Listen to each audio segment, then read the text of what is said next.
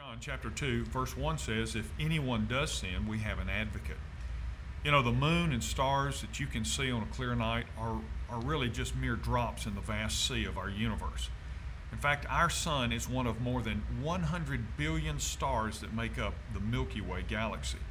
And there may be as many as 100 billion other galaxies, of which may have hundreds of millions of planets just like ours.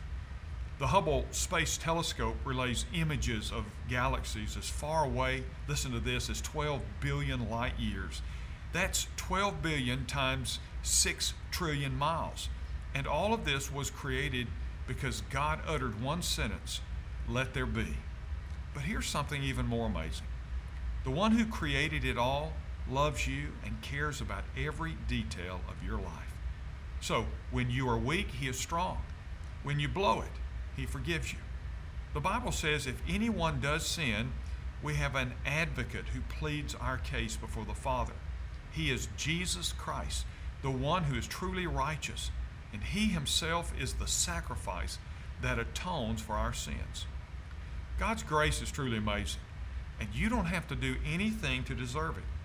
Because God is your Father, you can call home anytime and find a welcome. You're connected to the one who understands your weaknesses. For He faced all the same testing we do, yet the Scripture says He did not sin.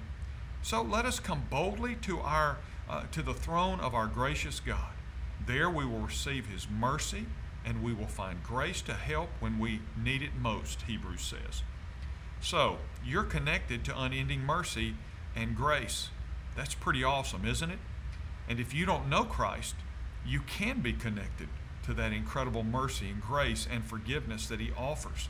You just call on Him today. Lord Jesus, I want You to be my Savior. I'm a sinner, but thank You for loving and dying for my sin, and I receive You now. You'll hear that.